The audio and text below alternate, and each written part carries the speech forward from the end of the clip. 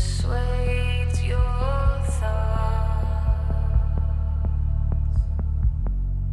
governs your needs, governs your needs, governs your needs.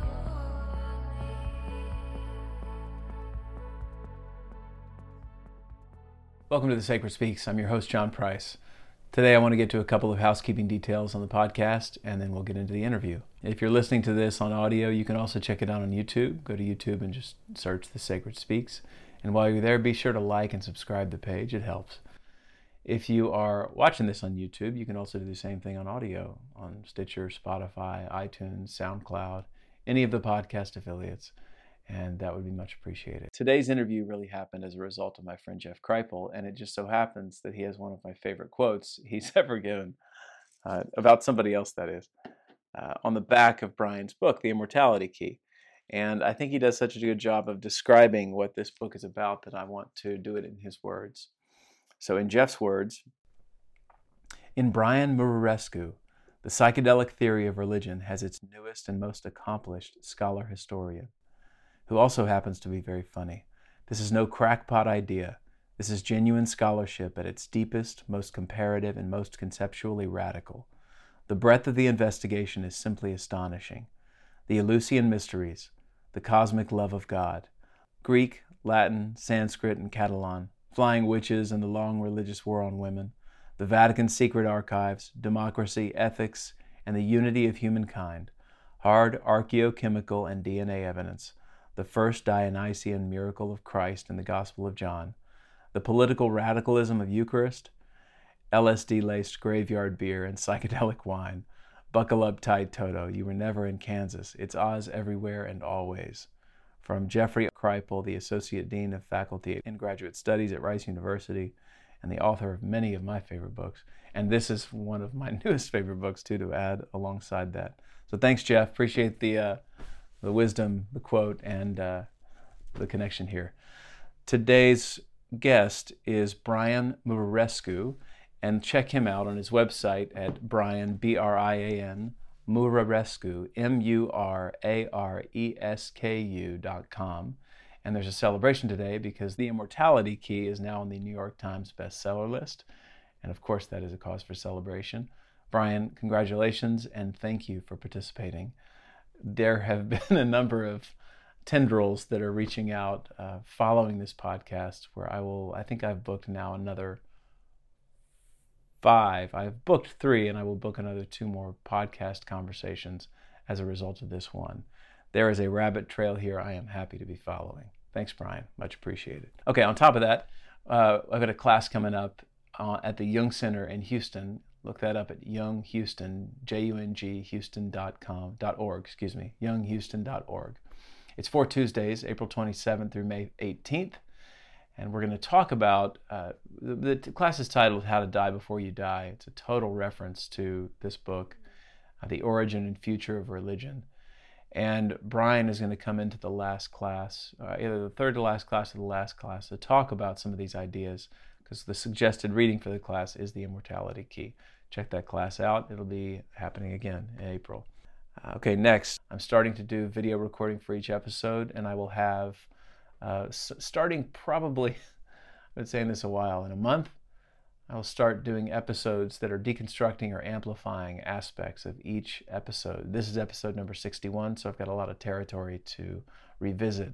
The theme music for the podcast is from Modern Nations. Check them out at modernnationsmusic.com. These are good friends, Toby Pipes and Nolan Teese, and they have produced a fantastic bit of work together. The Sacred Speaks, look it up at thesacredspeaks.com. And also the podcast is brought to you by the Center for the Healing Arts and Sciences. Look that up at the Center for HAS, TheCenterforHAS.com.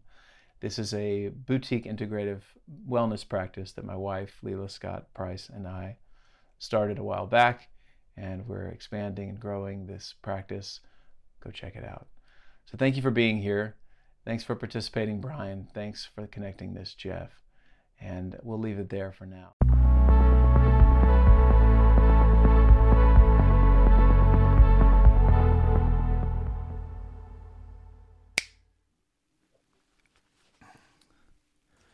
Okay. Anything before we get cracking?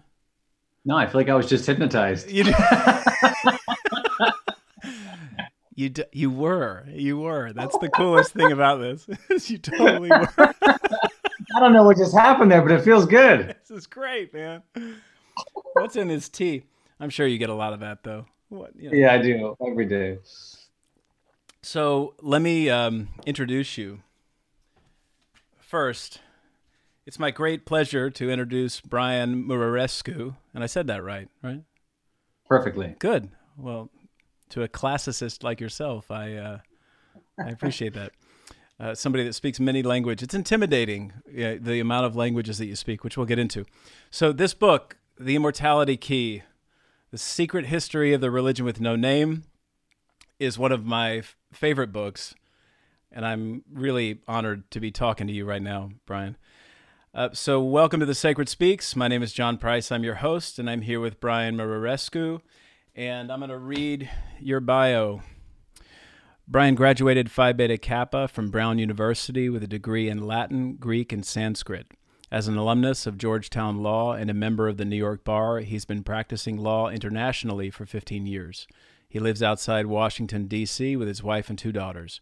In 2016, Muraresku became the founding executive director of Doctors for Cannabis Regulation.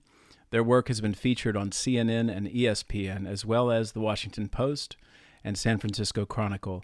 In arbitration with the NFL in 2018, Muraresku represented the first professional athlete in the United States to seek a therapeutic use exemption for cannabis. Welcome to The Sacred Speaks, Brian. I am very excited to chat with you today, man. Likewise. Good to be here, man. Yes. Okay, well, let's... It was great. I've never done this before, but there was a point where I was listening to your book and reading it simultaneously. It was Nice. It was really nice to get into it and taking notes. I'm sure I look like the Nutty Professor. So I know you're doing a ton of these. Obviously, when Jeff Kripal and I were initially corresponding about your book, he was like, "Man, he's going to be doing a ton of press," and I am judging by your schedule that you are doing a ton of press. So far. So you're habituated into this kind of conversation, and by chance, did you get my email earlier with a letter attached? I did. I do my diligence, John. Hey, well, good, man. Then we'll jump into that later. I just wanted to see if I start referencing it. So, the first part, I'd love for you to just lay out your thesis, and for anybody who hasn't heard of your work, that way we can kind of dive into it, maybe some personal history, and then I got a couple of things I want to set us up with. So, first and foremost, jump into what this book is all about. Okay, so this is the past 12 years of my life and many years beyond that. But it became a book about 12 years ago and in fits and starts. And it's essentially my hunt for the best kept secret in history, which is not bullshit marketing. This is the great Houston Smith, whom I'm sure you know very well. Yes. But Houston became a psychedelic initiate himself in the 1960s and called it the greatest cosmic homecoming he'd ever experienced. Up in Boston. And there were other folks like Huxley and Watts and people who were into this stuff before the war on drugs and before some of this sociocultural bias. And so to Houston, what was happening in ancient Greece to him was one of these best kept secrets. And he's referring there to the mysteries of Eleusis, this ancient spiritual capital in ancient Greece that called to everybody from Plato to Marcus Aurelius for like 2,000 years. And he's specifically referring to the sacrament that was used. There was a sacrament at this temple of Eleusis that was somehow part of this beatific vision that resulted, conquering the fear of death, making these people immortal. But the big question, the 2 big questions I try and answer are essentially, were the ancient Greeks using drugs to find God? And number 2, did the earliest Christians inherit some of that tradition? You know, some of the earliest Christians. I'm not talking about JC himself, but I'm talking about some of the earliest Christian communities, because if the Greeks were doing this, it would stand to reason that the earliest Greek-speaking Christians in very Greek communities might be doing the same thing. And so that's essentially the past 12 years of my life. And you jumped in heavy. I mean, you got in deep, man. I mean, you are a thorough seeker if I've ever known one. Where did that gene come from? That's a great. I wish I knew. Maybe there are. I come from a long line of Irish Romanian Catholics. I'm not sure how far back, but religion gets in there deep somewhere. I think that. I mean, it's just I wrote it for myself. I've said this before. I wrote the book for me. I mean, I'm glad that you enjoyed it. I'm glad people are enjoying it. This was my personal quest to try and find meaning and to try and resolve my own identity crisis. I'm here talking to a therapist, so I can let all my defenses down and talk about my weird identity crisis, about learning Latin and Greek from Jesuits, who the very last thing I think they expected was for me to use that to question the origins of the faith and the world's biggest religion. But they were the ones, really, the Jesuits were the ones who taught me to ask questions and never stop digging. That's such a religious attitude, though. It's a weird conflict that organized religion gets into when they say, let's ask some of the deepest questions, but not those. Don't come here with that shit. Medium questions are fine. Don't call me on that, really. Like, I'll just talk about faith, and then we're good. Right. So your early history was quite religious. Or was it, kind of what we call socially religious? What did religion do for you then? I mean, it started socially religious. I was in a Catholic school from the time I was in kindergarten for the succeeding 13 years, including 4 years with those Jesuits. And at some point, when you're invited into the sacred languages of Western civilization, I mean, Greek and Latin are sacred languages. Latin, the sacred language of the Roman Catholic Church, and Greek, still to this day, the sacred language of the Greek Orthodox Church. I mean, these were the things that seem to have gotten civilization going. And you don't realize it at first, but at some point, you start to realize that something's happening with these languages. And it's not just a language barrier. It's not just that you're learning grammar and syntax and these crazy stories about gods and goddesses. When you take a Jungian approach to these classical languages, or you take an archetypal approach to what's happening, and I read a lot of Joe Campbell too, you start to realize that what you're reading are the way people thought about the deepest mysteries, the biggest questions that we all have never answered, like where do we come from, where we're going, and all that stuff. And wrapped up in all these stories through the lens of the language are answers, are genuine answers. Well, since you've opened the door to being vulnerable in our therapeutic space here, considering it's just you and me here, we're going to be just Right. totally open. Probably one of the most important bits of feedback that I got while doing my dissertation was from James Hollis, who was on my committee. And it was tough to take because he said, John, errors in language are errors in thought. Mm. And I had realized that what I was doing when I was younger was probably learning how to sleep in class. And I didn't pay attention to a lot of those classes. And it took me being, well into adulthood to say, God, I really need to get very well acquainted with the language I use. And it is still in process. There's no doubt in my mind. But reading your work, I had this anxiety, about how much I have to learn and how important it is to know these languages. I almost feel like I'm shut out of the club, because it's like what we were talking about with Jeff Kripal. I really needed a language of religion. And now that I've got that, I feel like I can move in and out of these conversations pretty well. But when it comes to Latin, Greek, I mean, even English, I'm not well equipped. I mean, I never quite know what a semicolon really is for, quite frankly. So reading your book, I felt just a smidge of intimidation and such excitement to talk with you, an expert, because your background is in Greek, Latin, and Sanskrit, correct? Mm-hmm. But you speak other languages. Yeah, most of them are dead. I also studied Arabic for a few years and had the pleasure of living in Cairo for a few months, working for the UN. We're in a Spanish-speaking family. I'm in Uruguay right now. My wife was born and raised here, so we're COVID refugees for the remainder of the school year for our two daughters. So we're a Spanish-speaking home. I worked in a Spanish-speaking institution for a while where Portuguese came in handy. So at least being able to read it, and French as well when working in Haiti. What else? I mean, most of the romantics come in handy. Yeah. So just traveling down your timeline, why law? What was that? The best answer I can give you is that I was sick and tired of being broke. And that's the That's a good honest answer. that's the honest answer. I grew up pretty broke, and like most college kids, stayed pretty broke, at least in my early 20s.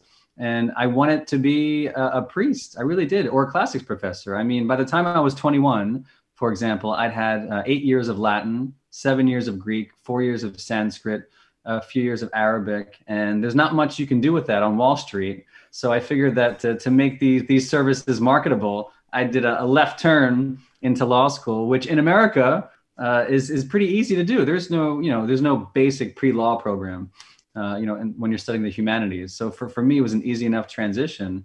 But I became a sellout basically, I and I had a wanted. different word for it. You seem like a multidisciplinary group in one person. And that's what I really like about you can draw from a lot of different wells when you're talking about this. So when you can speak the language of religion and the language of language, come on, that's amazing.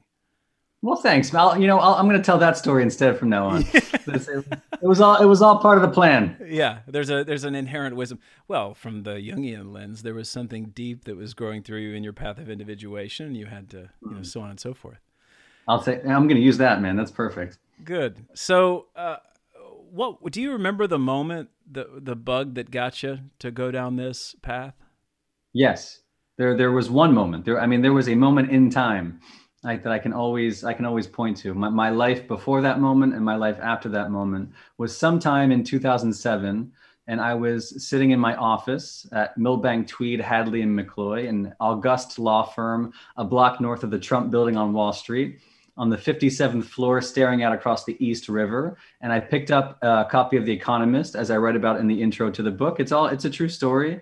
It'd been sitting there in the corner of my office for the better part of a year. I picked it up looking for anything that wasn't about finance, even though that's what it was doing there ostensibly. And there's this little article, The God Pill, written in 2006, I believe, and you can still find it online. But it was one of the first write-ups of the experiments coming out of Hopkins with psilocybin, and I'd never done psilocybin, the active ingredient in magic mushrooms. I still haven't done them to this day, and psychedelics just weren't on my radar. And then here comes this article talking about these people taking one and only dose of psilocybin and describing it as among the most meaningful experiences of their lives. And today, as a matter of fact, if you talk to the same people who conducted those experiments, Bill Richards and Roland Griffiths at Hopkins, they'll tell you it's 75% today. So 3 in 4 people who go through one of these carefully programmed trials will wind up describing it as one of the most meaningful of their entire life. And so even though psychedelics weren't on my radar, the first thing I thought of,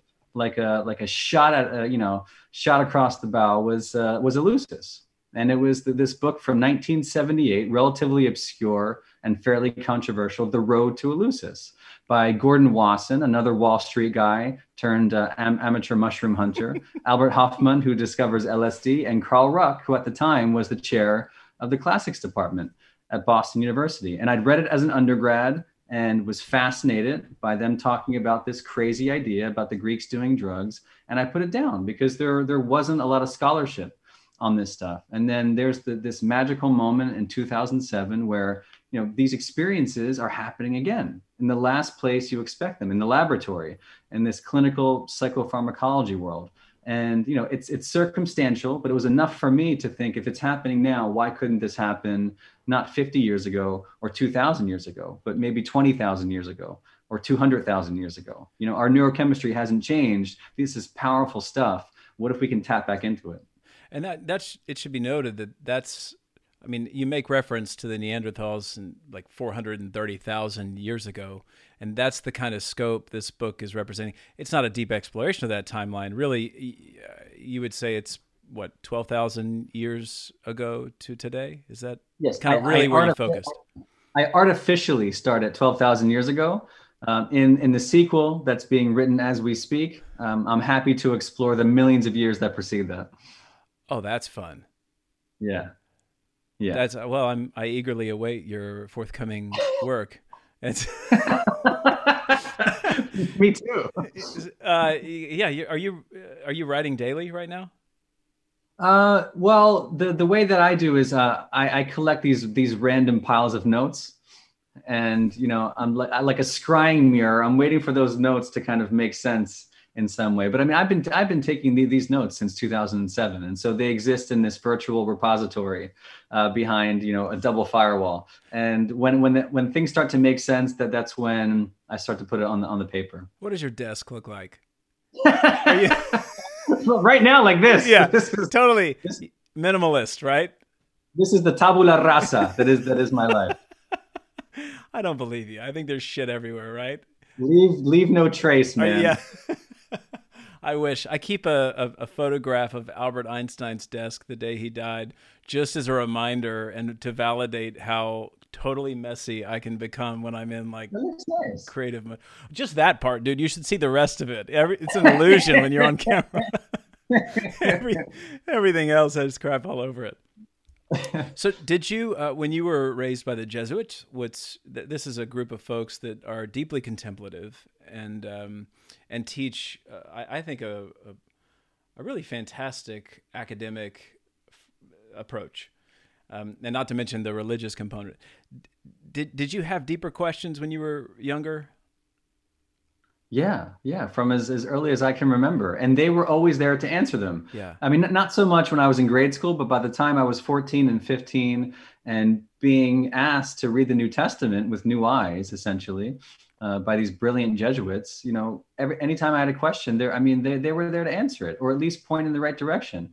I got lucky, I guess. I mean, I was never force-fed a version of Catholicism that didn't make sense to me, I guess is the best way to put it. For me, it was always a positive experience. Take this bit of it, don't take this bit of it. I mean, they were there to introduce me to the history of the church and the doctrine and the dogma, but I was never asked to believe anything. Maybe I'm misstating it, but at St. Joe's Prep, it was just like, for me, you use the word raised. I mean, these are the people who raised me. It was a rough time in my life. And at that time, my parents hadn't gone to college. And so I didn't have a lot of mentorship in terms of what came next for my life. And it was the Jesuits. It was my Greek teacher who was there helping me put together college applications and hopping me on a train up to Providence to visit Brown for the first time. I mean, these were the people who sent me off into the world to keep asking questions. Well, that's because, you weren't raised in a family of academics. I mean, no, I would say I would say the opposite. My mom wound up going to college, just to grit and determination as a mother, raising 3 sons on her own. But when I was a teenager, there wasn't much there, and my grandparents never went, obviously. So this is, it was when I came home reading Latin and Greek by myself at 15. It was a weird experience. That was my escape. It was my escape into the world that I always associated with like Dead Poet Society and this world of tweed jackets in the 1950s and slick hair. And like, for me to sit down with Greek, that was a fantasy for me. It's still a fantasy. And I smell the paper of my old textbooks and I get lost in 1995. So when were you first offered drugs? What was the age when you first saw drugs? That's a great question. Well, my mom's not going to like this, but in Philly, I don't think I've ever answered that question. But I mean, drugs became, actually, you know what the honest answer is? When I was 10 years old. Uh-huh. So, I mean, when I was in 4th or 5th grade, a police officer, several of them, came to my classroom in my elementary school as part of the DARE program. DARE, sure. The DARE. And so, I mean, honestly, the ones who told me not to do drugs were the ones who informed me about drugs for the first time, ironically enough. I remember that talk. I had that talk for a year. It scared the shit out of me. Yeah. Well, yeah. So to not experiment, I guess, with psychedelics, then you're having I saw on a school bus when I was in 6th grade, somebody had a joint and a little tape cassette, and I had no idea what to think about it, but that was my first, aside from the 4th, 5th grade thing when the cops came to DARE, they did the DARE talk. You had that too? I had that thing. Yeah. Wow. Yeah. And I wonder, to go to your book for a second, there is of course a very important byline of the authority and those who are in power and how those who are in power enact some kind of control on, ideas and thoughts and certainly behaviors that could disrupt the norms that are established by the power and authority, which is certainly a byline that goes through all of religious tradition anyway, which is a thread I want to get into.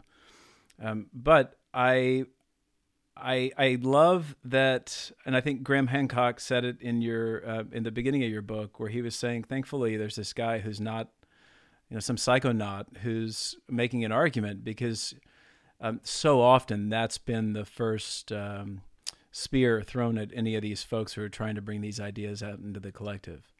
They're just Right. some crazy druggie who's trying to validate their own pleasure seeking. Hedonism at its best. Right. So did you read any of these folks when you were younger? From the, No. oh, by the way, side note, again, my wife will be frustrated. I've ordered more books that are referenced in your book than many of the books I read. I think I've probably spent an obscene amount of money, and I've got, 16 books coming over the next 2 weeks. Good for you. I know the feeling. Thanks Good for that. you. No, I knew you did too. I was reading going, definitely Brian's in that department. Okay. So, kind of take us through part of your own process of discovery. And if you would just kind of tend to that, I'll ask questions as we go, but I'm curious about you just kind of showing how it evolved for you from your, from that The Economist article. Yeah, it was a magical period in my life.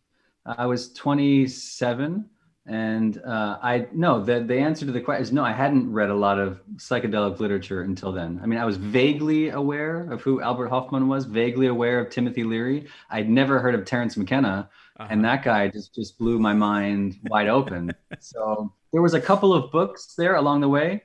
As a bibliophile, the best way to talk about my process is the different books that came to me. Sure. So Graham's Supernatural was one of them. There was another great book by a friend, Daniel Pinchbeck, Breaking Open the Head. There was a book by Jeremy Narby, The Cosmic Serpent. Yes, and he's on my list. You got to talk to Jeremy. That was a big book for me. There was a handful of books there where I did the same thing that maybe you're doing now. I would go to the bibliography, and I used my law firm salary to order hundreds, not dozens, hundreds of books. And I hired a Portuguese carpenter to come into my apartment in New York and build custom bookshelves for hundreds of books that came from these bibliographies, because there was something there. It had been so off my radar that by the time it got there, it wasn't like a minor blip. It was just this explosion on the screen. And I felt sorely undereducated about something that clearly had meaning for people. And it was that Hopkins study. People find meaning in these substances under the right set and setting, obviously. And, there's a lot of lore and a lot of mystery around these things. And, slap on the war on drugs on top of it. I just felt like we'd missed something, because it wasn't the way that drugs were talked about in the 1950s by the likes of Huxley, right, and Watts and everybody else, and Houston Smith. And another guy, Wasson, one of the co-authors on this book, The Road to Eleusis, I picked that back up again. And I was reading how he talked about his experience with psilocybin-containing mushrooms in 1955, which he later famously publishes in Life magazine in 1957. The rediscovery of the new era of psychedelics, essentially. He's the guy who turns on, in one way or another, the Beatles, the Rolling Stones, Led Zeppelin, and everybody else. It was this guy Wasson in Mexico doing these mushrooms. But what he talks about is not some recreational event. The way he talks about his experience is this realer than real sense of breaking through into the archetypes, of piercing the illusion of reality. And he immediately asked the question, could the divine mushrooms be the secret behind these ancient mysteries? That's not the kind of writing you would find in the 1970s and 80s, in the height of the war. So to see that people like him were talking about it in very literate, very, very dignified terms, really kind of turned me on to all this literature. And I spent years and years, nights and weekends, just reading that kind of stuff. Well, and his story alone could be, it goes through the same dynamic that happens with what I was talking about earlier, organized tradition and the kind of experiencers of that essence. I felt for him so deeply when you were writing about his essentially excommunication from the seat at the table of academia, where people are just going, this fucking guy, we're tired, like, get him out of here, you know? And for you to take him and you two to connect at years later and essentially have a narrative of redemption from his early theories, that was a very cool little side story, if not pretty centrally showing the dynamics that have been playing throughout all of time around these kinds of subjects. It's a human story. I didn't want to write a dry book. I mean, it's a human story about a guy who's now 85 years old. This guy, Carl Ruck, he was once the chair of the classics department, educated at Harvard and Yale, like no slouch. And he just happens to write this crazy book about drugs. And it's largely rejected by the Academy. Partly because of bias, partly for good reason. I mean, there's no scientific data. There wasn't any hard scientific data to support it at the time, which didn't mean it ought to be dismissed, because there were other classicists writing about this stuff, even speculating about this stuff without the hard data behind them. I mean, folks like Carl Kerenyi and Walter Burkert, these gold standard scholars I mentioned in the book, they were out there speculating about this stuff. I don't know why he got the short end of the stick, but it is what it is. And then he dove full in and became the drug guy for the subsequent 42 years. He still is the drug guy. And, you know, I felt like his theories needed a fairer shake, because I saw that other scholars were getting a fair shake. So one of the things I stumbled upon along the way was this archaeochemistry. And that's a big character in the book. I mean, the two biggest characters in the book are beer and wine, by the way, for a reason. Because beer and wine are important, and we know more about them now than we did 20 years ago, because this archaeochemistry is going out and doing organic residue analysis of all these chalices and cups and containers that turn up in excavations. And when they're subjected to the right analysis, all this great data is now emerging about what our ancestors were actually consuming and why. And that wasn't the case in 1978. And so now we have all this data and this relatively new discipline to shed brand new light on some of the most exciting moments in the history of Western civilization. Well, and just to try to reach out and touch someone, I think that we should tip the hat to Stone IPA, or is it Stone Double IPA? And if anybody at Stone is listening, you can send a couple of cases, because Brian and I are going to get together at some point, and we're going to talk about your beer and talk about the history of beer. So reach out to the Sacred Speaks, please, so that we can arrange our beverages for the evenings. I'm very partial to the enjoy buys. Everybody at Stone, they got me through much of the research process. Well, and it's, you know, at the risk of jumping ahead, but we can kind of jump ahead and jump back at the same time. What I thought a lot about as I was reading was how beer and wine don't mean what beer and wine mean to us today. And so when we go back to these early, you know, we're talking 10,000 years ago, there seems to be a big connection between death and beer. Would you explore that a bit? Yeah, hence the phrase that I coined, graveyard beer. Yes, which I need to copyright graveyard beer. You do, because somebody's going to definitely make that. There'd be a good label for a bottle. No. The idea that I'm looking for these sacraments. So this controversial theory that the Greeks were using drugs to find God, right? It happens in this old sacrament that fascinated Houston Smith and others, called the koukion, which in Greek just means like a mixed beverage or a cocktail.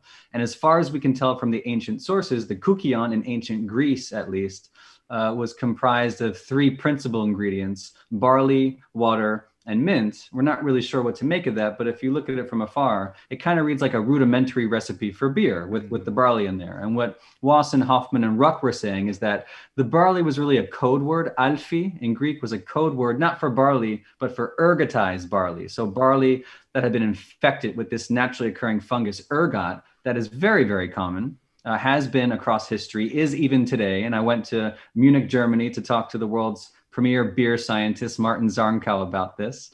And he says that, you know, this ergot still happens. You got to be careful, even in today's brewing, when you're doing the harvest, because this stuff is dangerous. It's toxic. And it's not the classic kind of psychedelic you think of. It is the fungus from which LSD was synthesized by Hoffman himself in 1938. But there's all these other alkaloids swimming in that ergot. So the theory is that the Greeks figured out some way to isolate some kind of visionary alkaloid, and we still don't know which one. But it raises the bigger question, like, where did this come from? The idea of spiking beers and how old is beer? And the basic question is that beer could be 12 or 13,000 years old, if not older. And so I talked to Zarnkow there in Germany about analysis he'd done at Göbekli Tepe, this megalithic site in southern Turkey on the border with Syria, which yielded these trace elements of calcium oxalate, which is the biomarker for fermentation. So, the results are still mixed, but we have a pretty good idea that beer was fermenting both at Göbekli Tepe and at the Raqefet cave in Israel, like 12, 13,000 years ago, which is crazy, because if you're brewing beer at that time, it's very possible that we develop this relationship with grain, not to bake bread, not to eat it, but to drink it, to drink the crop instead of eat it, which raises big questions like, why are you drinking your crop? And it lends beer this altogether much more sacramental overtone to it. If you're drinking it up, it must have been for a reason, and part of the reason we think was to commune with the dead, to make contact with the ancestors. Yeah, no beer like we're used to, right? This is as you're saying, compare it. I mean, are we talking about an LSD-like experience or a psilocybin-like experience? Is that what they were doing? I think LSD-like is a fair description, with the proviso that the chemistry is extraordinarily complicated.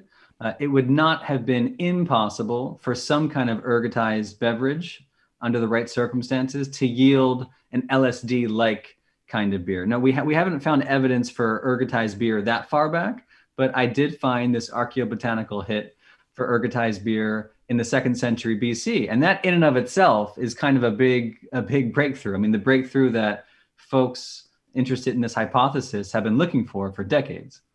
You talked a lot about that, the smoking gun. That Right. kind of at your hand, you were really at least poking around in a lot of smoking guns. That's a feat that you should put on a plaque or something. I mean, that's worthy of 14 PhDs. Exactly. No, but I'll introduce it this way. It's another very human story. So you have this guy, Carl Ruck, who was just a couple years older than me when he releases this crazy hypothesis in 1978. There's no scientific data to support it. He had this really promising career that essentially nosedives, and he's not well liked on campus by the president at BU or by his colleagues. And he just kind of, he wrestles himself into this corner. And then at the same time, looking at this archaeobotany and archaeochemistry, again, it's a relatively young discipline. It's hard to find a career in this stuff. It's hard to get paid to do it properly. And another interesting part of the story is that there was this archaeobotanist and archaeologist, this team in the 90s, who uncovers this incredible data. I mean, the first real compelling scientific data for the use of an ergotized beer. I mean, exactly as was hypothesized in 1978. It's dug up in the 90s and published in Spanish and Catalan. But because it's not like widely reported to the academic community, it just sits. It sits in this 600 and some page monograph in Catalan in the Library of Congress, which is where I find it a couple of years ago. And it's stuck in these journals from the year 2000. And it's just not widely discussed. And here this whole time, Enriqueta Pons, the archaeologist, and Jordi Tresserras, this wonderful archaeobotanist, they discovered, the unthinkable, which is the use of ergotized beer at a very Greek sanctuary by people who are very influenced by very Greek mystery religions. And all the data is there to support this old crazy idea. Well, take us through what you think was happening, because we're just to plot us on a timeline, we're talking about, I guess, 10 or 12,000 BC. And when does wine come on the scene? Just so I can kind of set this up. Right. I've jumped about 12,000 years for no reason. So we were talking about Göbekli Tepe and the Raqefet cave in Israel 12 to 13,000 years ago. Yes. This is in deep prehistory, at the when the Paleolithic becomes the Neolithic. And then during the Neolithic, for the thousands and thousands of years after that, we really don't know. We don't have a lot of really hard hits for beer and wine. If beer is that old, the first in Eurasia, the first data we see for wine is about 6,000 BC. And then you see different resonated wines that Pat McGovern talks about in like 5400 to 5000 BC. So we have hits around then. It seems to me that beer might be older.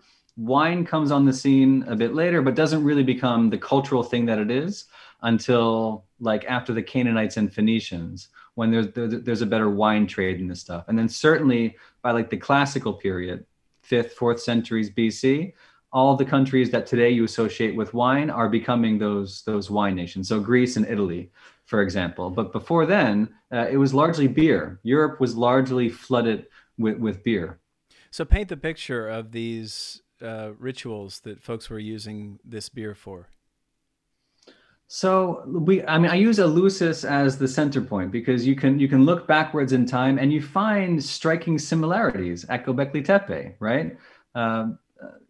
Separated by thousands of years, by the way, which is a crazy idea. I mean, it's not a point-to-point correspondence, right. But at Göbekli Tepe, it's a pilgrimage site, so people don't live there. It's this giant, many-ton megalithic architecture that's set up for some reason, but people don't live there. They make a pilgrimage to this site.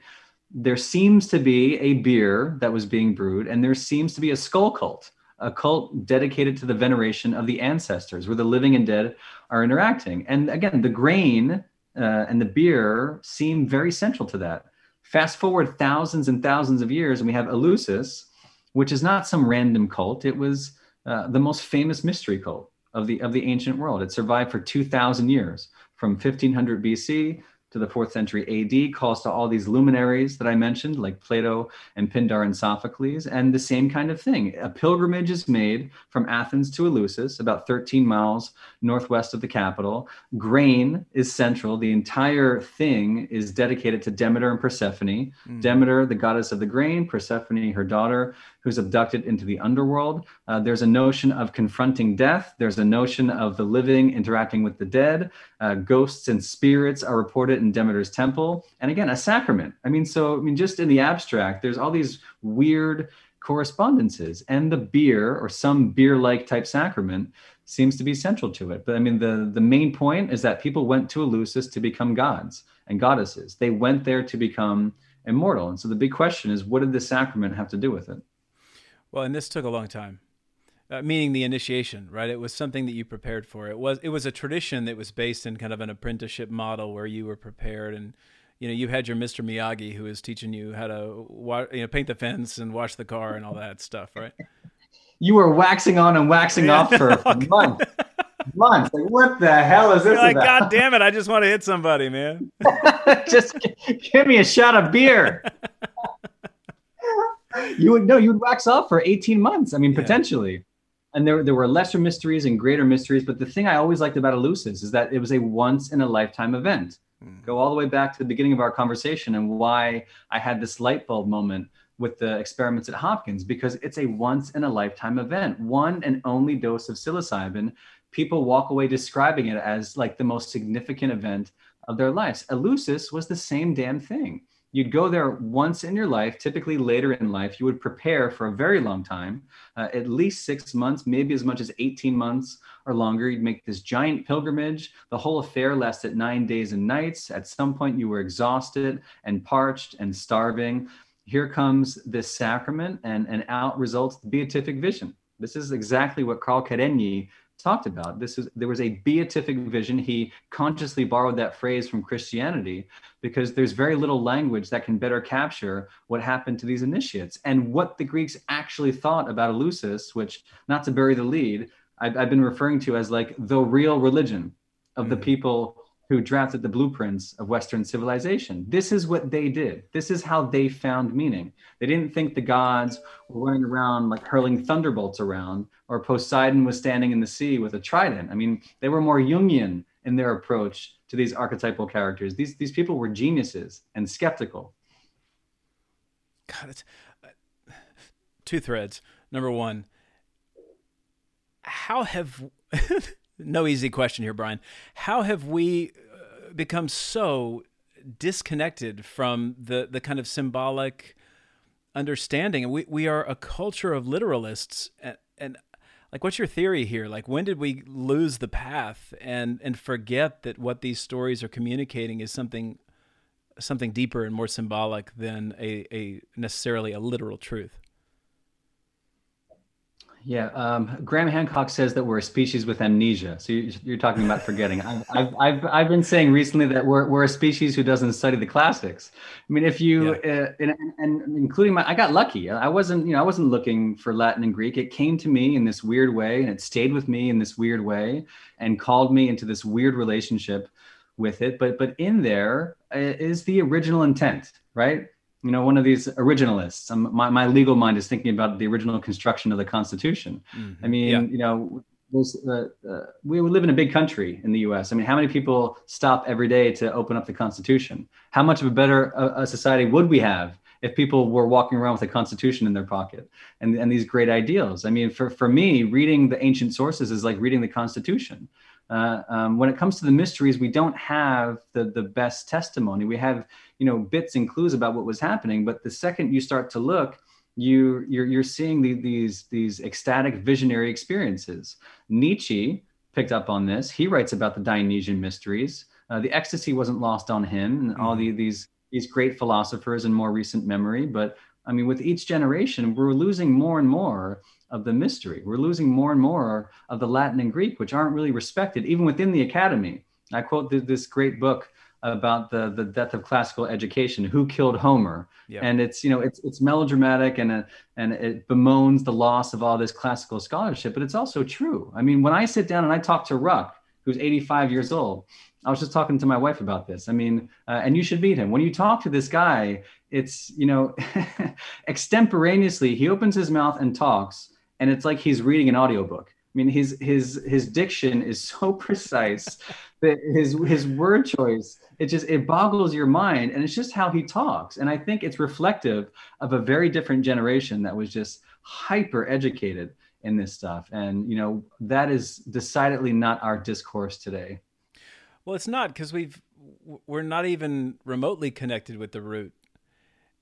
There's something so important about that. It's an interesting thing that Jung was talking about when he almost went into a total psychosis, where he was questioning how there was no myth. He didn't have a myth, and to not have that, whether it's the myth of the ancestors, how we relate to our lineage, or this a personal myth. Our myth currently is, I think, technology and money. And I find that one of the issues with our culture, here's my cultural critique, of course, is like windows and light bulbs, which I'm quite fond of, But as soon as we separated ourselves from natural elements, and even back to Genesis, something happened when we started to transcend reality in service of getting out of whatever's going on, whether it's getting out of the cold or getting out of the dark. Or what I think is a thread we need to pick up on eventually is medicine and the way that we approach the pharmacology today, and how that is such a commodified endeavor that after reading your book, it's been going on for millennia, that the powers that be have been trying to restrict the uses of nature and our connection with nature for very nefarious reasons, I think, unfortunately, whether it's conscious or not. So, Lucius, would you kind of talk about that ritual and what was happening in the apprenticeship and what people would experience when they're there? Sure. Again, we're only piecing together as much as we can, and not to bury another lead, but when it comes to the ancient world, there are legitimate scholars who look at this and say that what remains to us is about 1% of the total output of classical antiquity. And when it comes to the mysteries, you're talking about a fraction of that 1%, because it was all secret. So, I mentioned this procession from Athens to Eleusis. I mentioned this all-night festival, the Panuchia, when you're in this temple surrounded by, we think about 3,000 fellow initiates. There is a hierophant there doing something. There are priestesses mixing something. We did find lots and lots of chalices, these kernoi vessels excavated on site. So we know something was being drunk. Right. We know that something is happening. We can't piece together sequentially what exactly it was, but we know the end goal. And the end goal was that you became immortal. And like Aristotle, for example, said that initiates didn't go there to learn something, mathein, where we get mathematics, but they went there to experience something, pathein. So even if you were reading and under the direction of a mystagogue or a guide, a counselor for months and months in advance, by the time you got there, it wasn't book learning. There was something else going on. It was true philosophy, as Plato would later say, for example.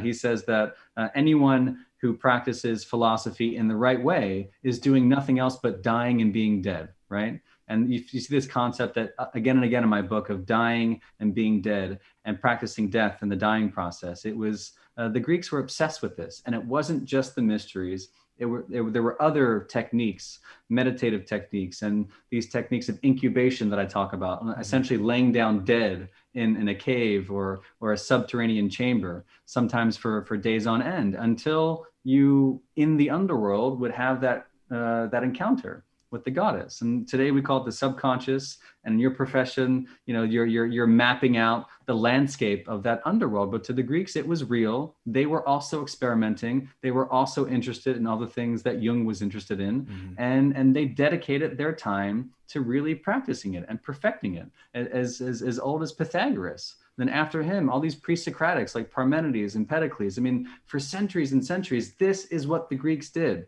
And now we teach high school mythology and expect that to sink in, but it's just it's cartoonish, really. It's not what the Greeks did. It's not what they believed. What was it about the Greeks that facilitated this philosophical and religious worldview? If you ask Peter Kingsley, I owe Peter Kingsley full credit. He's he's an incredible scholar and a hero of mine. He's written a few books on this.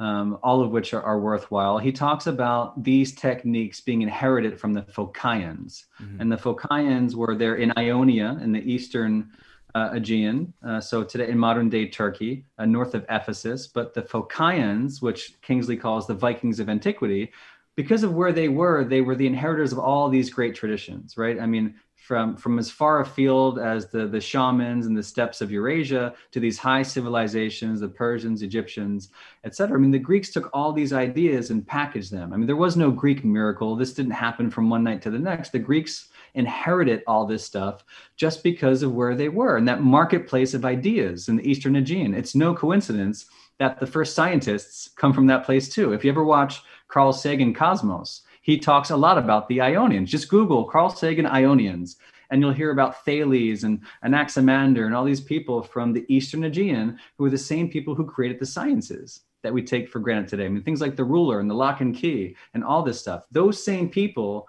also dedicated equal attention to exploring the underworld. They were Jungians. I mean, they were really into this stuff. And they took it from there and they shipped it west to mainland Greece and especially Italy, which is why I spend so much time in Italy. I don't think it's a coincidence that the Christian church finds its expression in Italy. I think it's all these ideas that were swimming in the south of the peninsula there. Is that a good point to jump into Dionysus? Sure. Yeah. Well, one thing about the Greeks, my ignorant perspective, I imagine the Greeks to be that multidisciplinary culture. It seems that it was very interwoven into the life narrative that you really needed to have a lot of experience in different disciplines. And is that correct? Am I right on saying that? I think that's fair to say. I mean, there were different schools, and the traditions that come down to us are obviously from certain sectors of society, right? But the schools that come down to us, all these philosophical schools, yeah, I think it's fair to say. I mean, when you think of the Platonic Academy, for example, and when you think of the attempt to recreate that during the Renaissance in Italy, the transdisciplinarity is the whole motto, really. And there was no real distinction between religion and science. Well, that's rough territory these days. Religion and science being related. Well, so tell me why it is not far-reaching to call, maybe you would call Christ a Dionysus figure. That's a safe safe territory, right? Dionysus figure, absolutely, because some of the greatest biblical scholars say that. I mean, so this is, I spend a few chapters in the book talking and piecing through a great book that was written recently by Dennis MacDonald called The Dionysian Gospel, for a very good reason, because it's referring the Gospel of John, which we've always known was the weird gospel, apart from the synoptics, Matthew, Mark, and Luke. But when you're reading John, and specifically reading the Greek of John, what you're reading about is a very Dionysian figure, the kind of figure that Nietzsche would have spotted from a mile away. It's a guy introducing wine mysteries to people and introducing an immortality potion that is supposed to make you an immortal. In the same vein that we see in Eleusis, by the way. Here's yet another immortality potion. It wasn't beer, it was wine. For centuries and centuries, we don't know much about the mysteries of Dionysus, but we do know that it's largely led by women. We do know there are these wine mixing ceremonies, and we do know the whole point of it. If you read Euripides the Bacchae, for example, from the late 5th century BC, the whole point is to achieve communion with the god. And we have ancient Greek sources who refer to that wine as the haimabachio, the blood of Dionysus, centuries before Jesus. So here comes Jesus. His very first miracle in John, unlike the other gospels, is this famous water to wine miracle. That's something that would have been patently obvious to the Greek listeners at the time as a Dionysian miracle. In fact, there are scholars who refer to that as a signature miracle of Dionysus. Like in Greece, in the district of Elis on the Western Peloponnese, there was an annual tradition of taking these basins of water into the Dionysian temple on January 5th, coming back the next day and finding them miraculously transformed to wine. And so when John does this whole wedding at Cana scene, he's saying that, Jesus is here unveiling his godhood in a way the Greeks certainly could have understood.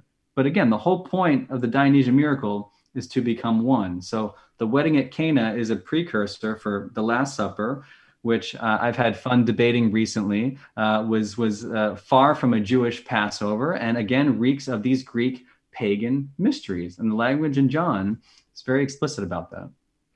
I would get my Bible here and read from it, but the John 6:53 to 56. That was the one. Oh man, you got it. I passed the test. Good. That's it.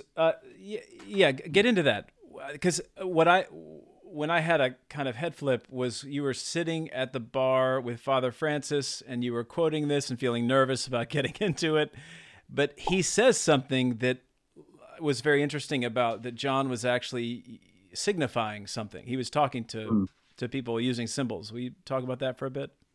I've been saying recently, it is impossible. It is impossible to understand the roots of Christianity without knowing the Greek and without reading the Greek of John's Gospel and the others, and without understanding the world in which it came about. We think that John is writing to the Ephesians, so just south of Phocaea, those mystical Phocaians I was talking about, who brought all these traditions to the West.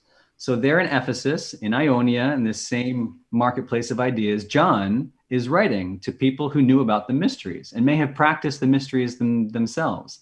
John's is the last gospel at the end of the 1st century AD. And it's very, very different for a reason. I think that he's trying to communicate to Greek speakers on terms they would understand. And so he does, after a whole gospel of all this Dionysian imagery and the water to wine, and it's only in John that you see the Lamb of God, it's only in John that you see the true vine, and all this very, vinous Dionysian imagery, you get to what I call the key to the Christian mysteries in the 6th chapter of John. Now, there are lots of different denominations of Christianity today, but I think it's pretty clear from John's gospel that there is a formula that Jesus lays out if you want to be a Christian. And it's not about praying to Jesus. It's not about accepting him as your personal Lord and Savior.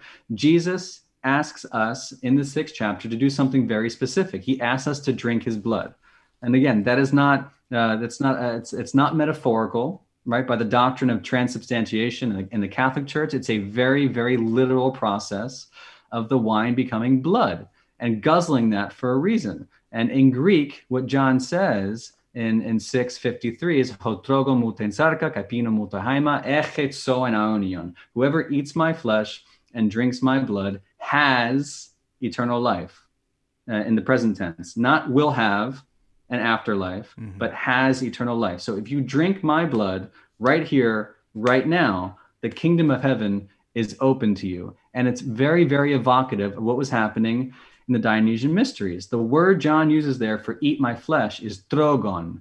And it's the only place in the Gospels, at least in the Eucharistic accounts, where you find that word. And it doesn't mean to eat, it means to munch and to chew, the way that you would rip flesh from a bloody carcass. And it's the same imagery you see in the language of Euripides, when these women are out like tackling these sacrificial animals and rending them bit by bit with blood flowing everywhere. There was the idea that blood was this sacramental vehicle of the God, the Lamb of God, right? And when Jesus uses that word, it's a conscious, I believe, a conscious throwback to all this pagan imagery. And what I use for proof is what follows this in John 6:60, when the Jewish people who are assembled listening to this crazy idea about drinking blood, they say, what the hell are you talking about? Basically, in Greek, they say, skleros, what a skleros this is. Like, this makes no sense. It's gross. It's difficult to understand. We have no idea this isn't Jewish. This ain't Jewish. There's something very Greek, very pagan, and very mystical happening there. So is this what you were talking about with goat blood?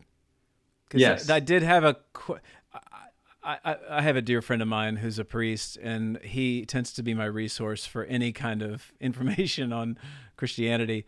And I haven't ever really understood the Lamb of God. Are you connecting the Lamb of God with the goat? Yes. Okay. Yeah. And so we're talking about literal goat blood that somebody is drinking.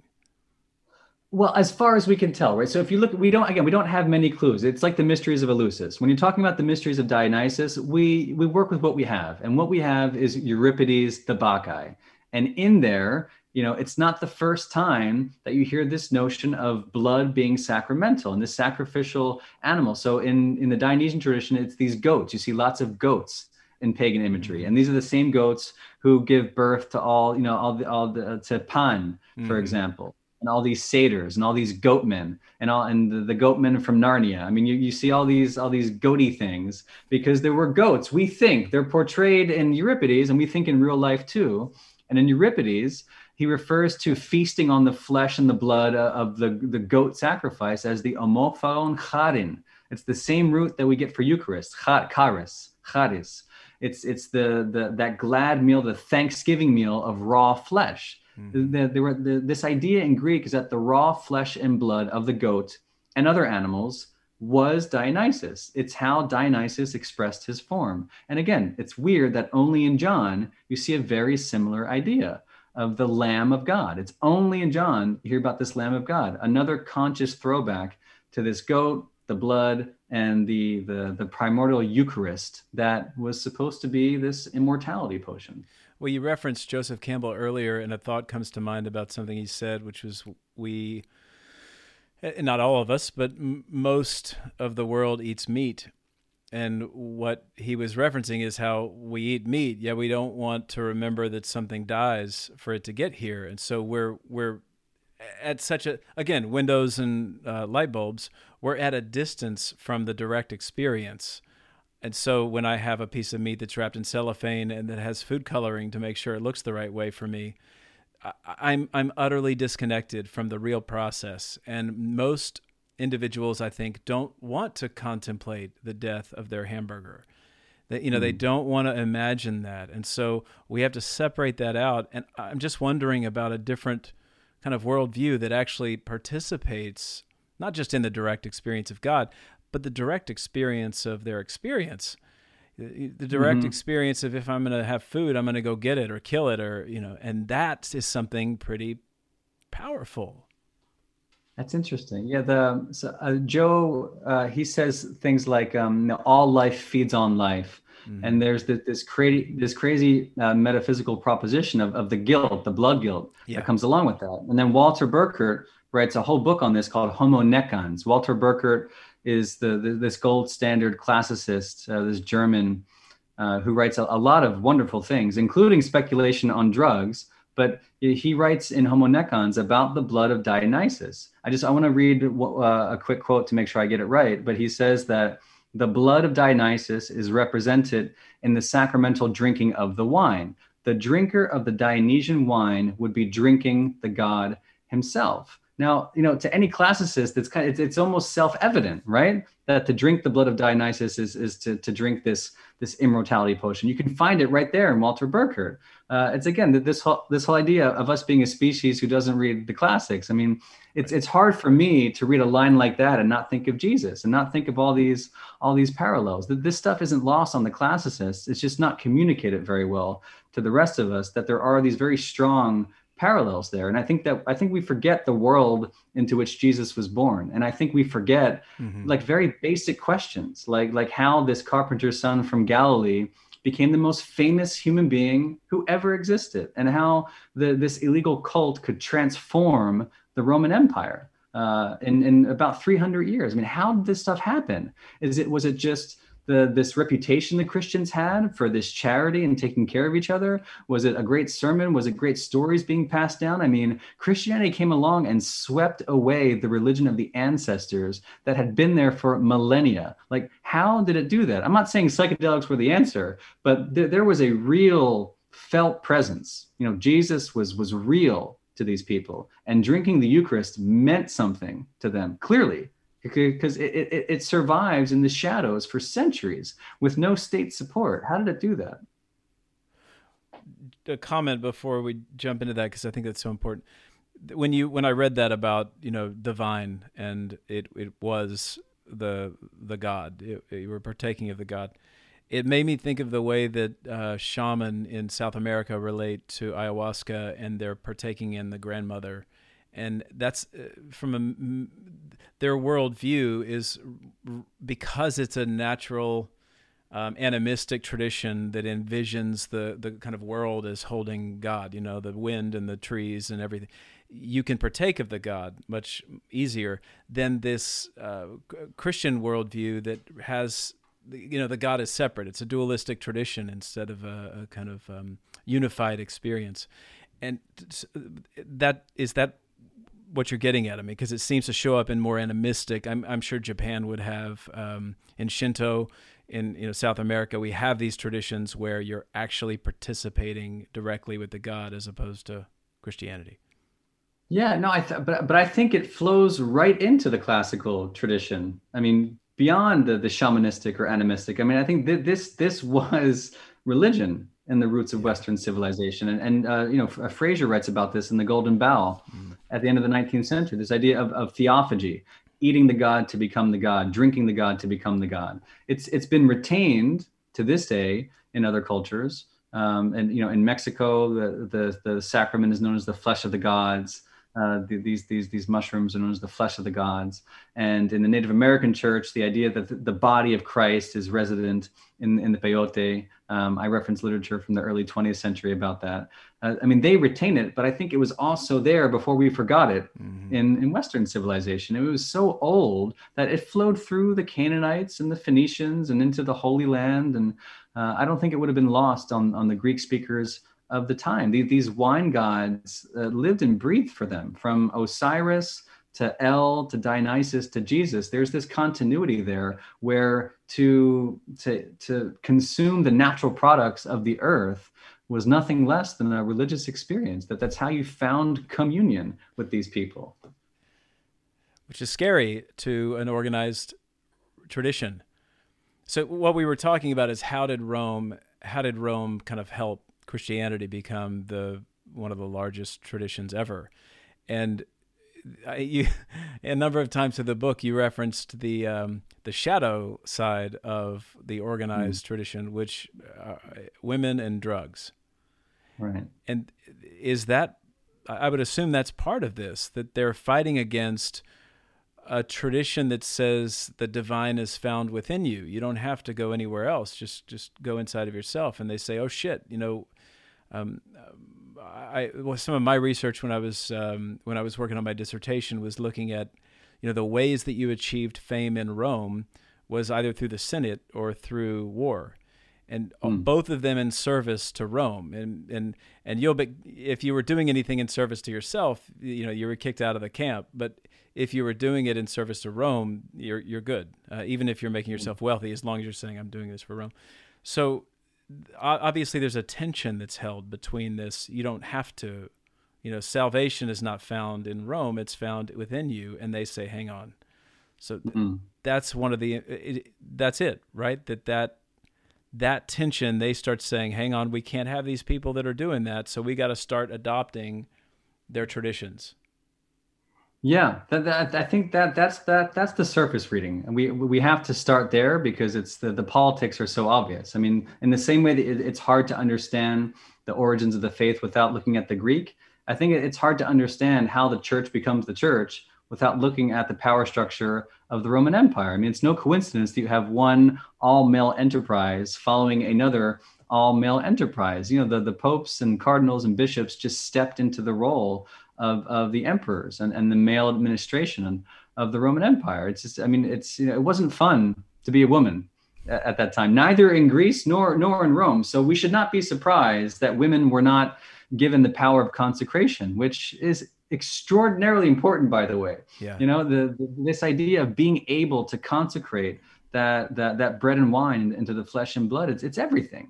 It's everything. I mean, that is the thing that's essential to salvation, as any good Catholic boy would quote Pope Francis. He called this stuff is essential. It is the Eucharist and nothing else. I mean, that is the pipeline, right? That is the lived presence of Jesus. And the evidence is that women were consecrating the wine within certain communities until it wasn't quite favored by the power structure. I went into all these catacombs under Rome, looking at these frescoes of women mixing wine in this weird hybrid pagan Christian ceremony called the Refrigerium, another indication of the living interacting with the dead. It was this very common pagan rite of going into a catacomb and serving some wine to your dead ancestors, basically. I mean, it reminds me of like the Day of the Dead ceremonies in Mexico, picnicking in the graveyards. I mean, the Romans were doing this, and the Christians were doing it too. And Ramsay MacMullen at Yale writes a lot about this. There were Christianized refrigeria, where you're consuming some kind of sacramental wine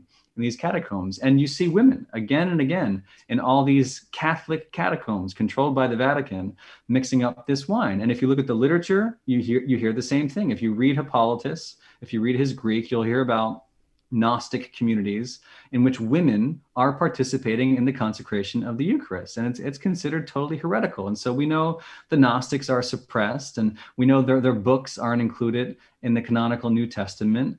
And that's what happens. Part of it is just the relationship between men and women 1,700 years ago, 1,600 years ago. The world's a different place today. It's probably worthy of a reassessment of who gets to handle these sacred substances. Well, because you spend a lot of time tending to the role of women in these rituals, and I ordered the book When Women Were Priests, because I looked at my wife once. We were on a walk, and my wife is an acupuncturist, and so she's she has tinctures and herbs, and she puts needles in people's bodies. And I was like, hey, I figured something out. You're a witch. And she was like, what the fuck? But I meant it from this kind of tradition. She is totally connected with chemistry. She's very interested in botany. She has memorized all of the herbs in the Chinese world view.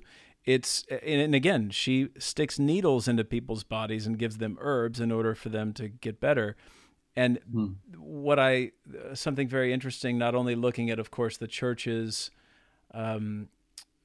persecution of women, but you contextualize that for me in a really important way, looking at mother and daughter lineages of who's connected with nature, who's connected with the plants, and who's brewing this wine for the sacramental wine. And why, would you explain and talk a little bit about the role of women there and why the church had to intervene so much? What'd you discover? Yeah, I mean, I honestly didn't write it to write that aspect of it, but the more you read about ancient beer and ancient wine, you're bumping up against women. So this guy Martin Zoncal, I mentioned it in Germany, as far back as we can tell, the gathering of herbs and the brewing of this beer, which had this religious sentimentality to it, was the women's trade. It was the women's craft. It's not until the industrialization of brewing in the Reformation that things begin to change. I mean, for the longest time, and today even in traditional societies, it's the women who do the gathering and do the mixing and do the cooking and the brewing of things like sacramental beer. And it's the same with wine. If you're looking at ancient Greek vases like I was at the Louvre, what you're seeing are women mixing ingredients into wine. And when you're reading these stories about the cult of Dionysus, you're reading about women. It was women who were in charge of these rites. And in Italy, it's no surprise in 186 BC that as many as 6,000 followers of Dionysus, of Bacchus, were exterminated by the Roman Senate that you mentioned. This male enterprise wasn't too happy with the idea of women initiating young, impressionable men into a cult that drove you out of your mind. Not because alcohol was involved, a word that the Greeks and Romans didn't have a word for, but because there were these potions of people becoming mad and achieving communion, right? That meant they were not dependent on the power structure of Rome. They didn't have to give obeisance to the cult of the emperor, which was a pretty important thing at the time. Now here comes Jesus, and it's a very similar proposition. It's a religion that called to women. It's a religion that called to the marginalized, and still does, by the way, which is one of the great calls of Christianity that I think that we forget, and which explains the social justice mission of the Jesuits, for example. Yeah. I mean, the religion was very different in its roots, and it was largely female-led, just like the other mystery traditions that preceded for millennia. I'm on the board of the Young Center down here, and the Young Center was formed by women. Women who were involved in asking deeper questions and wanting to bring a space to Houston. And so you see that certainly in social justice, but think about these nonprofits that are so led by that essence that tends to get housed in the feminine, which is nurturing, holding a container, holding the space, creating an opportunity for people to come and be receptive. These are all very feminine characteristics, at least traditionally speaking. So it certainly makes a lot of sense that we can look and see that even current day about the roles that women play, even in a culture that's patriarchal. I'm aware of our time, and I want to be conscientious to yours. Call it. How much time do we have? We have at least 39 minutes, JP. Oh, okay, cool. We're okay. We're good. Okay, good. Because okay, so to jump in, when we talk about women, we have to talk about witches. And I learned probably more about that movement in reading your book than I had before. And not as if I've turned that stone over, which are stones I really desire to turn over. Will you talk us through this, the witches that were then, and how they came to be the lizard stewing, hat wearing, brew making, Halloween symbols? That's a great question. So a lot of the psychedelic witch research I was doing is influenced by a friend of mine, Tom Hatzis, who's a great researcher.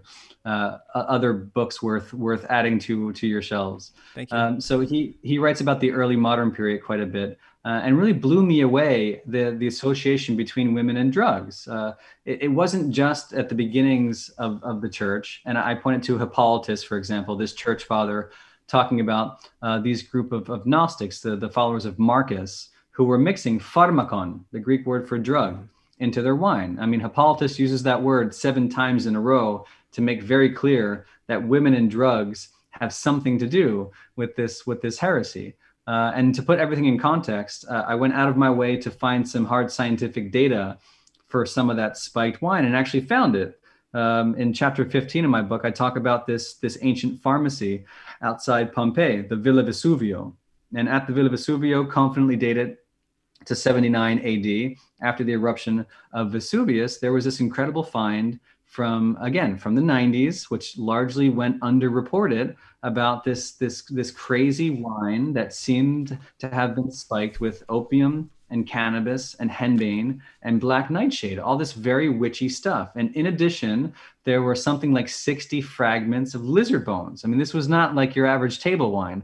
This was weird stuff. And so it's even weirder that you find echoes of that kind of potion. And that potion, by the way, I think is some of the very first hard data for quote unquote psychedelic wine in classical antiquity. I mean, it's there, underreported, and I think it's ripe for more investigation and more conversation. But in any way, I use that as a data point to then go into the last two chapters of the book and all these witches, because when you think about witches, again, it's this sense of their pharmakeia, their witchcraft was very drug based, to the point where one of the Pope's personal physicians, Andres Laguna, is writing in the 16th century, in the mid 16th century, about the witch's ointment, right? And he postulates that the witch's ointment, this green ointment, is some kind of magical substance that was spiked with the same kind of things I found in the first century AD, spiked with henbane and spiked with black nightshade.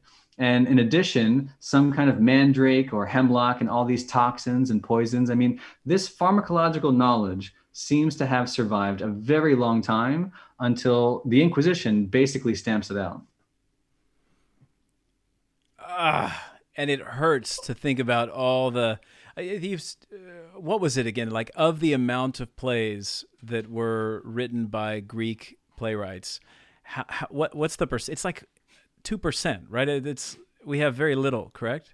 It's a fraction. Yeah, it's a fraction. I said that it was 1% of all classical literature. It's a handful of the tragedies have survived, from Euripides, Sophocles, etc. Yeah, and so now I think just that we can make some assumptions about the ways in which we're informed today and how incomplete our lineage really is. Like if thinking about, as a psychotherapist, I think about how often people are talking about, this is my family, this is how I grew up, this is who I am. And so we define ourselves kind of in that system. What happens to a culture when we can't do that? There's so much richness that's lost throughout time that you, of course, have spent many hours at this point weeding through all kinds of databases that are off limits to others who don't speak Italian and Greek, I guess. But I mean, does that just drive you mad? Like, I'm not even in that space, and it drives me mad. You're kind of in it and consistently beholden to that. That's why I couldn't put this down, because every time I turned a new corner and came upon a new clue, it would drive me mad that these dots couldn't be connected, man. It's hard to get into these archives. It's hard to read 16th century Italian.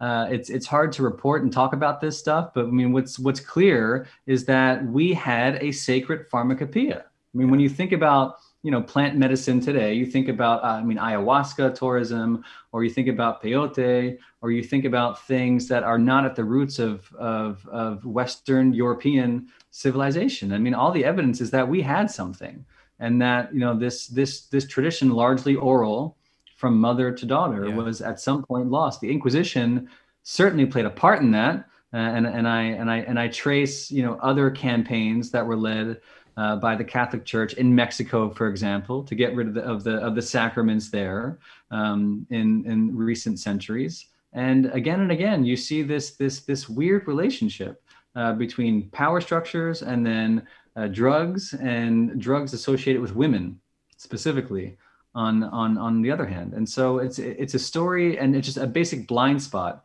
in scholarship that I was hoping to kind of shore up. I'm so glad you did. Just truly, like, to lose connection with.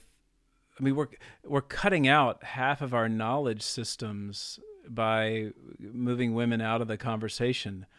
I think that's so tragic, and just looking at my wife is such a beautiful soul. Like, she's so intuitive, and sometimes I feel like a buffoon. I'm like, how that you're so brilliant, like you're intuitive, and how you said that. I love it. Thank you. I'm like, holy shit. Like, if we multiply that and put it throughout all of time, we're lacking in so much intuitive knowledge from women. Like, what the fuck? Just a bunch of buffoons. Yeah, well, I mean, I can be solid every now and then, but I just think it's complementary. Yeah. It's integrated. And Yeah. for us to cut off and amputate a part of ourselves, it's such a great disservice.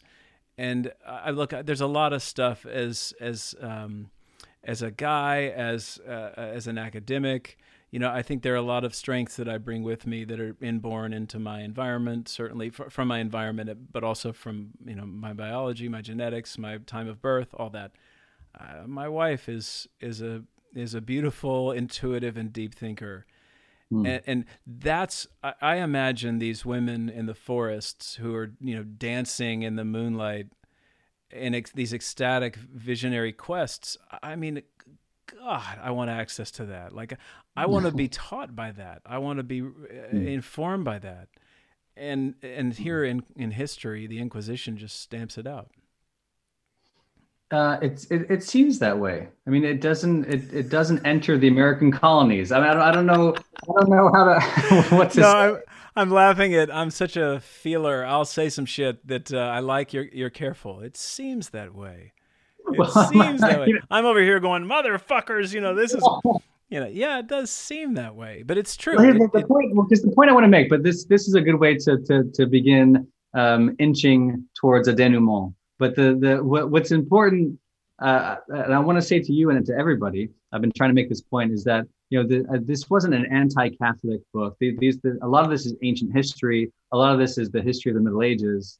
We are the products of our society, and women. Again, it wasn't fun to be a woman in ancient Greece. It wasn't fun to be a woman in ancient Rome, and apparently even less fun in the Renaissance, when there was burnings at the stakes and witch hunts, etc. So I think that we're moving past this. And part of the reason I included these details is a bit of truth and reconciliation, which I think is an important process. I'm not saying that, drugs and women were thus secret to all the mystical ecstasy of the past 2,000 and 20,000 years. I'm saying that they were an important part of it. We are complementary. If we put our brains together and our bodies together, we'd probably figure out a pretty sustainable path to the future of organized religion. And so this is technology that I think can be leveraged by organized faith, including the Catholic Church.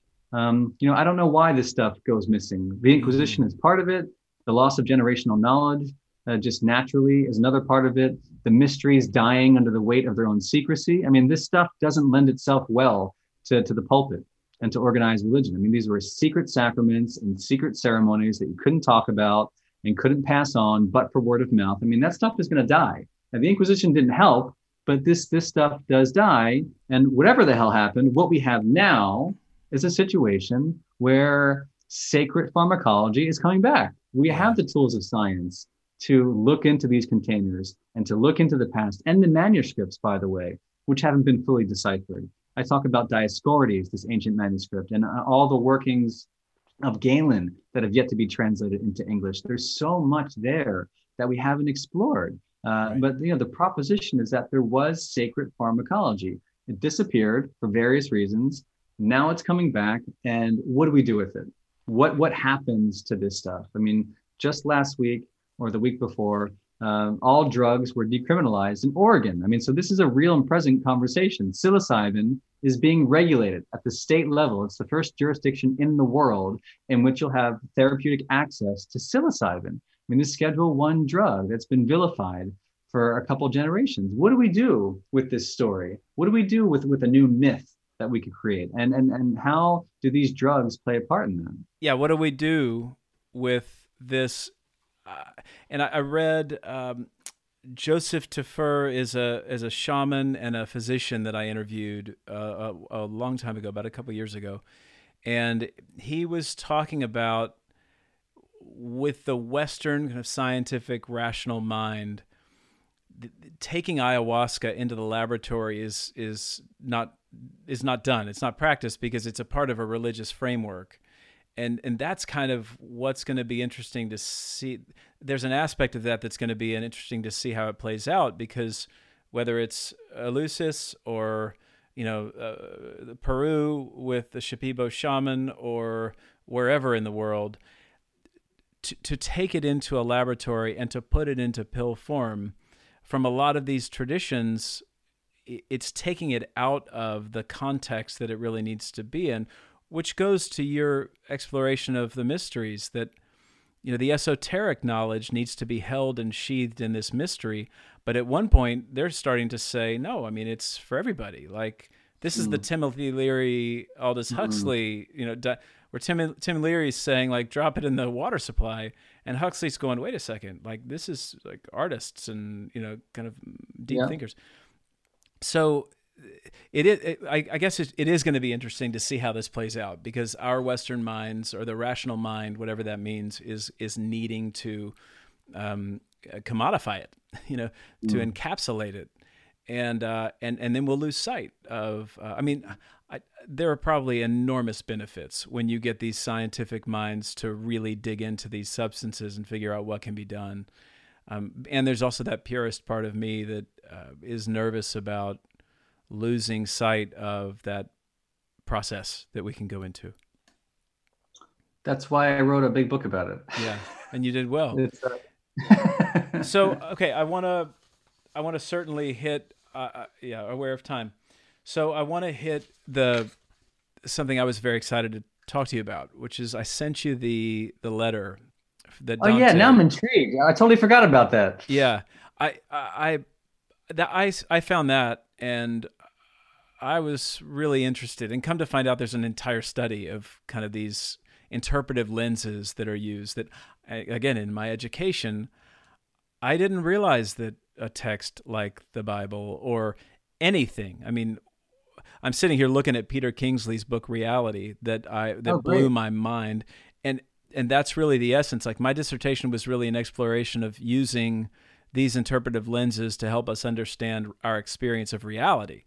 And that, I think, is what happens with a classicist, is that with that kind of knowledge, you're able to recognize the different modes of perception or knowledge that are operating simultaneously. So had you read that letter before? Had you connected with that? To be honest, no, not that I recall. For context, it's a letter that Dante wrote to Can Grande della Scala, who is a nobleman in Italy. And he was essentially saying, on some level, he was like, hey, can I have your money? Here's the clue to how to read Dante. And what he says basically is, look, there are several different ways of reading the Inferno. One is the historic or the literal, and the other is the symbolic. And the tropological is another term that's brought up in that. What I took from it is that there are 4 modes of interpretation: historic, kind of more of a cognitive or thought-based. There's the moral, tropological, and then there is the symbolic or anagogic, which tends to synthesize. So that thread in your education about looking at religious texts and seeing them from the different levels that they present, it comes up in the wine, because as we were talking about wine, I was imagining somebody imagine that these women were brewing wine like you would find in Napa today, but that's not the case. We say wine, and they're talking about a different substance altogether. And so, whether it's grape juice or port or, Napa wine or something much different, I think we do a disservice to ourselves when we don't recognize or dig into the different kind of levels of interpretation. So if you had your wish, how would you change modern education systems or how we learn what we learn? I'm going to edit the shit out of that, by the way.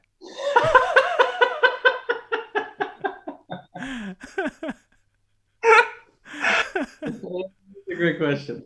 Okay, so what I would do is I would introduce the power of myth and make it mandatory viewing from as early as high school, probably. And I'd make it mandatory viewing once a semester from the age of 14 to about 44, after which you're probably on your way to being prepared for the mystical experience that would make all previous seeing seem like blindness, which is what the mysteries are supposed to be. But before that, you need the myth. I think Joseph Campbell, better than almost anybody, helps us to unpack these myths in the allegorical sense. And Dante, in his letter, is writing about that in the high Middle Ages, at the time when these classical languages of Greek and Latin, and he makes several references in that letter to the classical languages, are becoming the vernaculars of his Italian and what comes later. But he's sitting there between these two worlds. But what was funny to me reading that letter is that it could have been written 1,000 years earlier. The Neoplatonists were the masters of allegory. I mentioned in the book, when I'm spelunking through the catacombs, I mentioned Plotinus from the 3rd century. And he writes this massive 6-part treatise called the Enneads. And he's not just interpreting the Bible, the New Testament, he's interpreting Homer as theology. And he reads the Odyssey as the salvation of the soul. So it's not Odysseus trying to make his way home to his long-suffering wife. It's us trying to achieve salvation. It's our soul looking for rest. I mean, that seems like a postmodern read of Homer.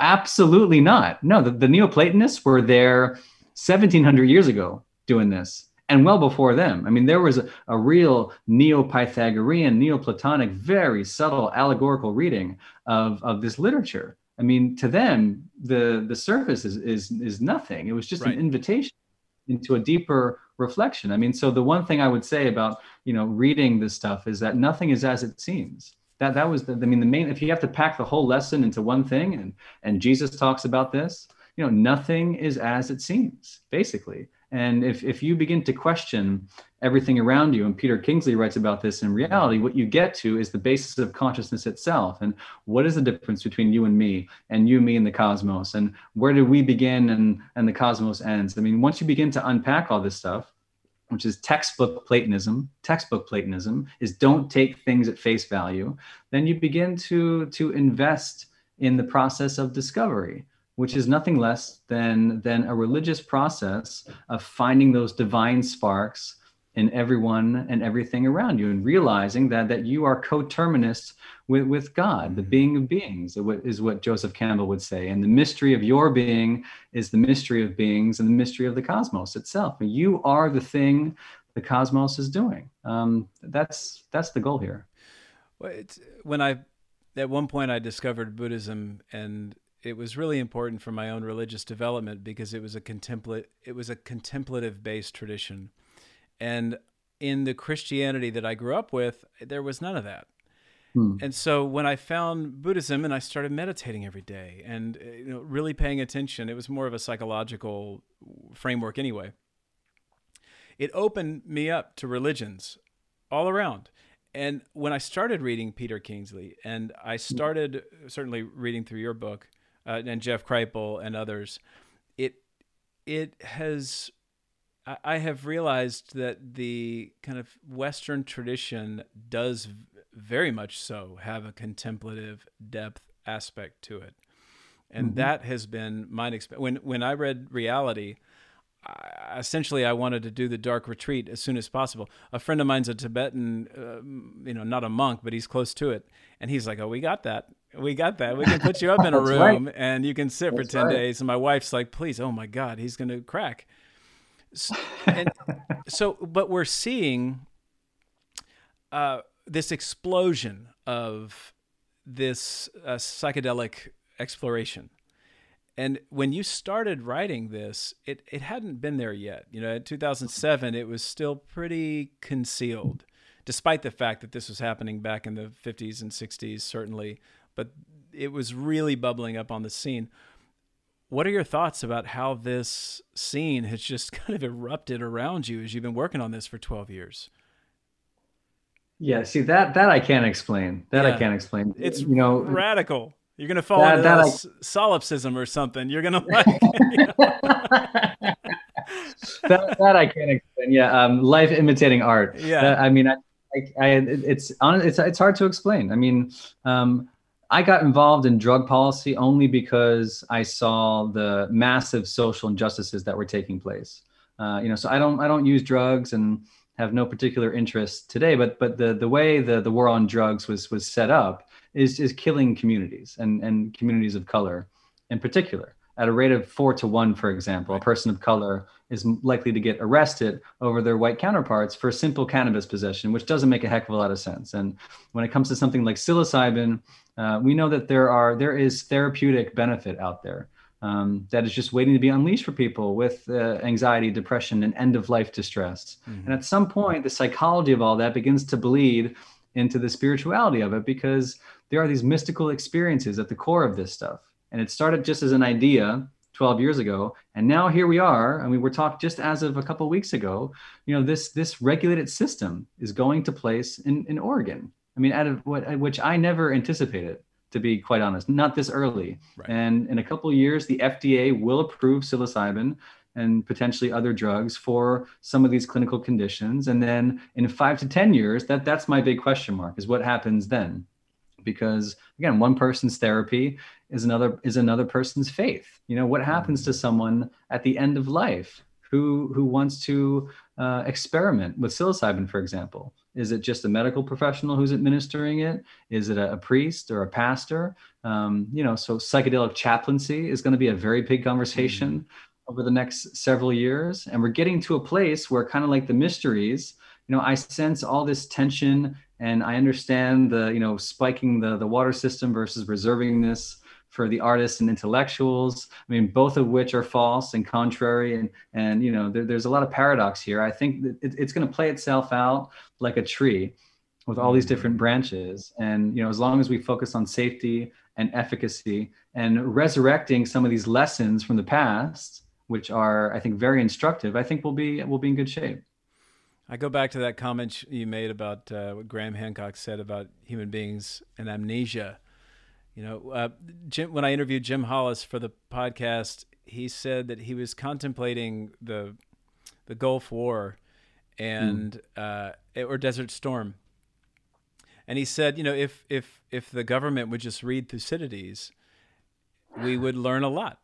Because we've been at this human project a long time, and it's likely that this is a pattern that's not new, except because we're such amnesiacs that we can't recognize the what Freud called the repetition compulsion. When we're unconscious, we are kind of destined to live out this repetition motif, and collectively we certainly do it.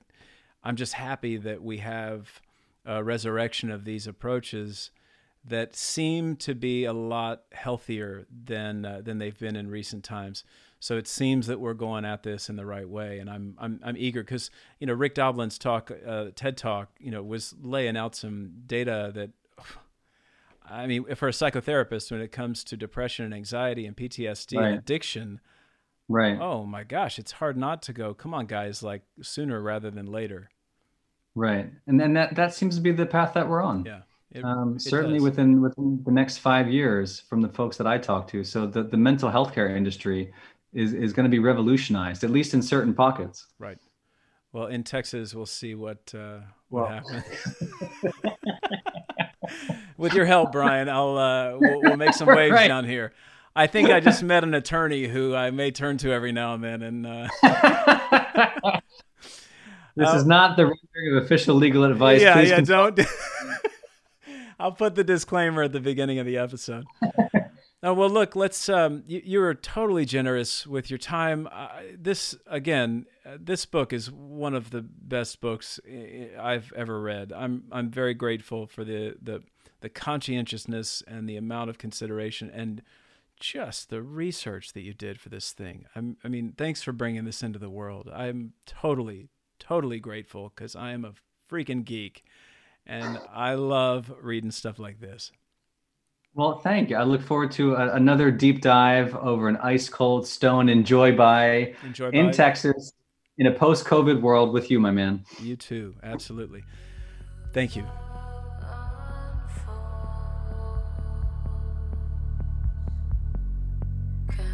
Control